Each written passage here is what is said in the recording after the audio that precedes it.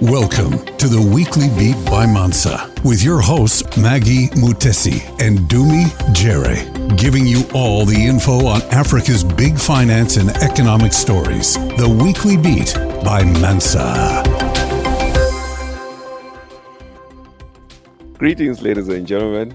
From Johannesburg, I am your host Dumi Jere, and welcome to this week's episode of The Weekly Beat.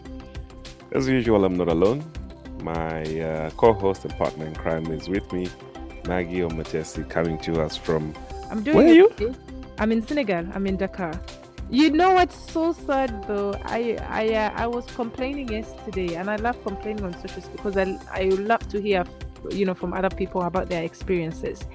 And my biggest struggle, Dumi, I cannot comprehend. I cannot put this in words. The infrastructure in Africa is failing us. It's failing us to a level that at some point you ask yourself, what am I doing?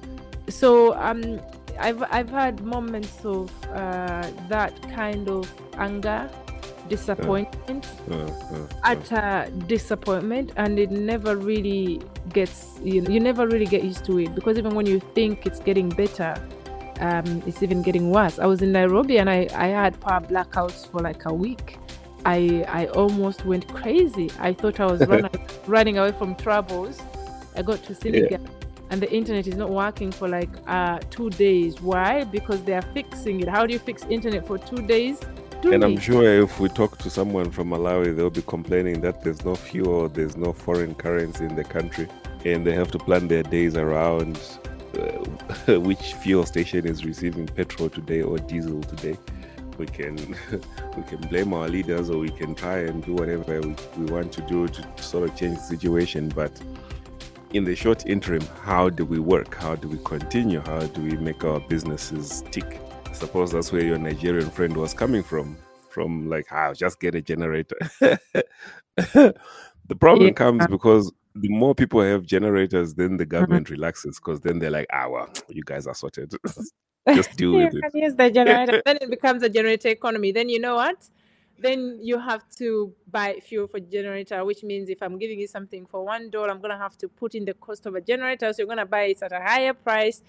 The economics still doesn't add up. We just really need to fix our countries, provide basic infrastructure to the people. It shouldn't be that complex. Even sometimes I'm like, we say we are open for investment for business. Are we really open? Are investors really seeing some of these things? Because I don't know how you operate without basic things like internet, Dumi, like electricity, like water. Even a mere email, you need some of these. How do you operate? The conversation that we're having reminds me of there was this hashtag that was trending on Twitter some time ago, where it would say hashtag Africa is a country. And the whole point of the hashtag was to say all the problems that exist in another country, you are definitely going to find them in the next country. And yeah, man, sometimes it's really sad, the things that we go through in Africa. And it just makes it takes me back to an article that I saw this week. Was it this week or over the weekend? About Isabel Dos Santos, the daughter of the late former president of Angola.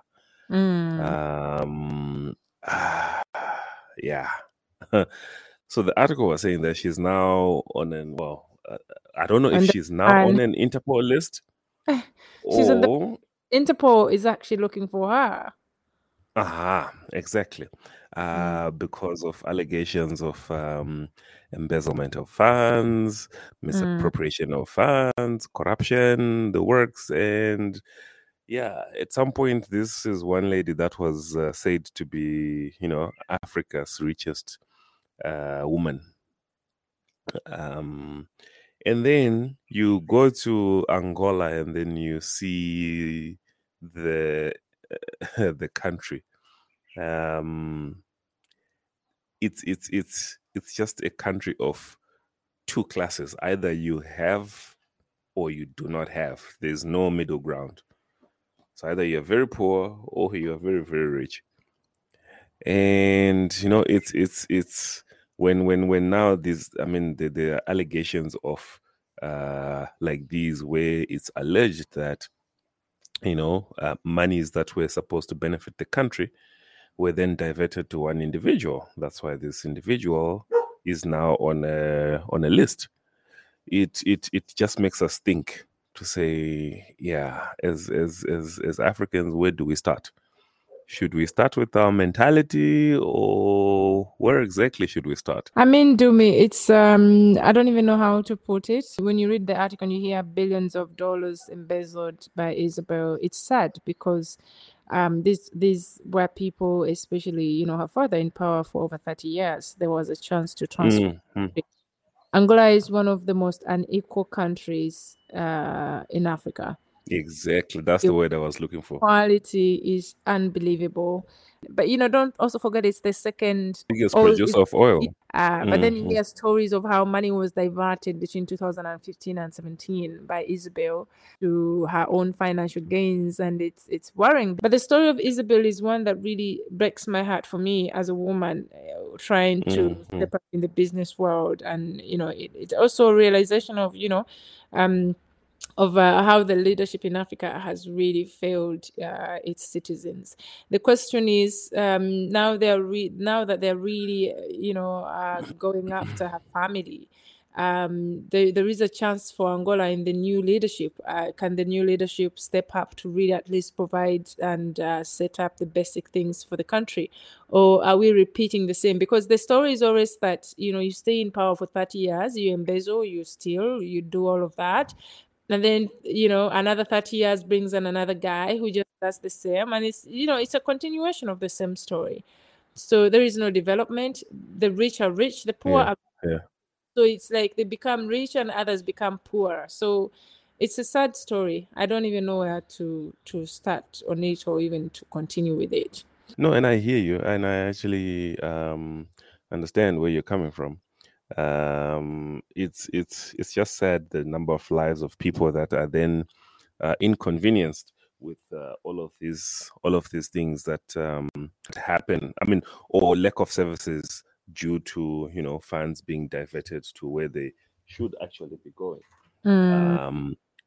It reminds me of South Africa, for example, where they could have a while ago started investing in new ways of generating electricity. Instead, I'm sure you have heard about these Gupta people. Instead, money was diverted. The Guptas enriched themselves, and the country was left in disarray. The result, we are now suffering for it, enduring rolling blackouts. And it has become the norm now.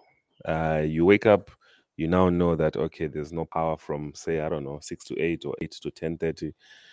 Power will go again in the afternoon, or power will go again in the evening. And that really is not how, life should be as we're trying to develop these things. And to an extent, it then almost discourages people to want to do investment. Because now investors sit on the sidelines saying, is my money safe? Will I be able to get my money? Or it's going to be stolen? But really, I guess one way to look at it, I mean, because obviously one of the things that we always talk about on this show is investments, right? So I wanted to talk about an example. There's a classic example of so the border from South Africa into Zimbabwe, called Beit Bridge. It's like the most busiest border in SADC, because all the trucks going to Zim, to Zambia, to DRC, and further up, they use that border if they're coming from South Africa. And it had been left in decay for a very long time. And obviously, this is the legacy of Robert Mugabe in Zimbabwe. Now, what ended up happening was there was a consortium of investors that came together and said, look, we're going to revamp this border and we're going to make it very functional. We're going to modernize it. We're going to make sure, we put state-of-the-art technology to make life seamless and easy for everyone. And then the agreement is, so they're going to, so they went and they found the money themselves. So they sourced their own funding. Then they built this thing. This thing is now partly operational now. It probably completed maybe sometime next year. And the agreement between that company, it's called Zim Borders SA. The agreement between that company and the government of Zimbabwe is that this company is going to build, operate, and then transfer. So the company now is going to is now operating the border. So they make their money back through the fees that they charge for handling everything that goes on there, for every car that passes there, for every truck, bus, whatever that passes through there. And I can't remember how many years it's going to be, but for a period of years, they're going to be running and operating that thing, and they'll recover their money, and then they'll transfer the assets to the government and say, all right, we have made our money back. As per agreement, the border now belongs to you guys. And I thought this really is something that we should consider doing in a whole lot of instances in our African continent. There's lots of opportunities for such models, build, operate, and transfer, where because we know that if some of these things are just left to government, then we may never see the money or something. Absolutely.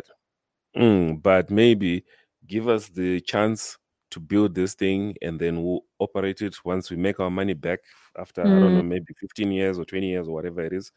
And then we transfer it, and then it's now yours, government. We walk out. Everybody wins.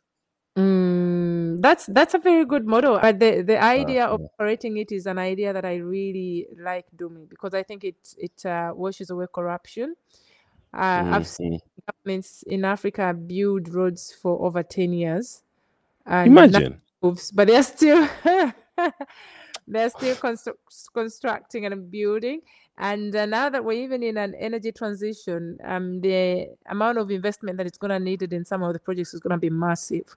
So, I mean, if that model works for investors and for governments, I mean, why not? 20 years is not a lot for somebody to set up proper infrastructure that is actually really great, and then operate it and hand it over to you. This is a model that would work. I mean, that is for Malawi, for this rather Zimbabwe. I think it's a good way to start looking at developing infrastructure across the continent. It is. I mean, another example for Zim as well is there was one road that links the second capital city, or the second city, which is Bulawayo, to Harare, which is the capital city.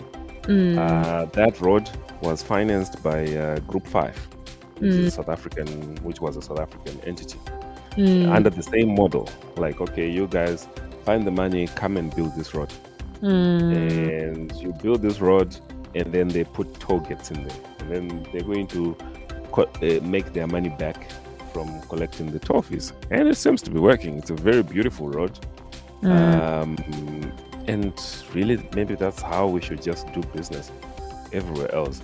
And there's money out there, honestly speaking.